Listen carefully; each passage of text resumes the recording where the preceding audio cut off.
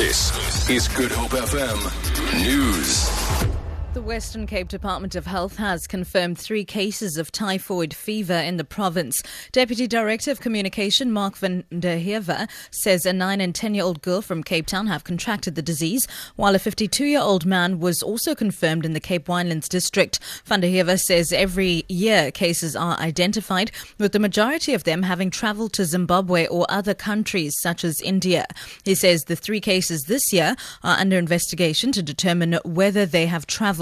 He says there's ongoing risk of typhoid fever in any area where water quality and sanitation is not optimal. He says there's no need for concern.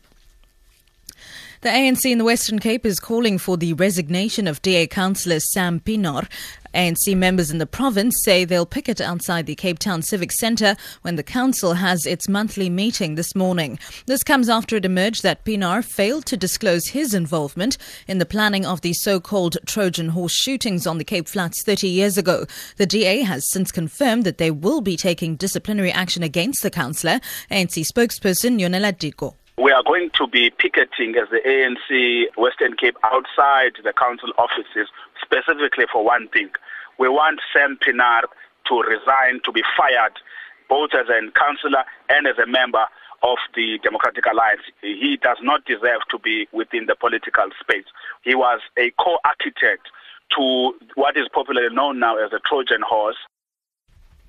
The Reserve Bank's monetary policy statement today is expected to paint a bleak picture about the local economic outlook. Economists say the bank is likely to make further large downward adjustments to its GDP growth estimates. The bank's first monetary policy committee meeting this year is set to reflect on the worsening inflation outlook driven largely by the drought, the weaker rand and higher electricity tariffs. Most economists expect the bank to raise policy rates by 50 basis points, but an economist, Jeff Schultz, disagrees. So we're expecting a 25 basis point rate hike from the South African Reserve Bank in its first monetary policy meeting of the year.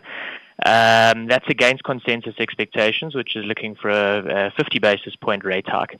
Now, the reason why we think that the Reserve Bank will probably be a little bit more measured in its response is the fact that we are dealing with a very depressed economy at present.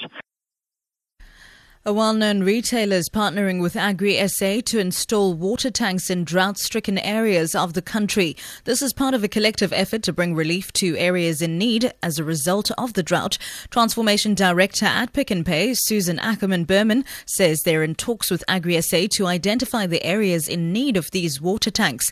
She says they'll also be partnering with Water Shortage South Africa, who's distributing water to people in all regions. The idea is to put water tanks on so when the rain does come, there'll be a collection spot for water, because there is such a dire need for water tanks. We haven't, as a nation, really equipped ourselves to save water, and we hope that as Pick n Pay we can try and reach out to communities and try and, with an educational process, try and encourage the saving of water. The rand is trading at 16 rand 44 to the US dollar, 23 rand 42 to the pound sterling and 17 rand 90 to the euro. Gold is trading at $1,122 an ounce and the price of Brent crude oil is at $32.75 a barrel. For Good Hope FM News, I'm Sibs Matiela.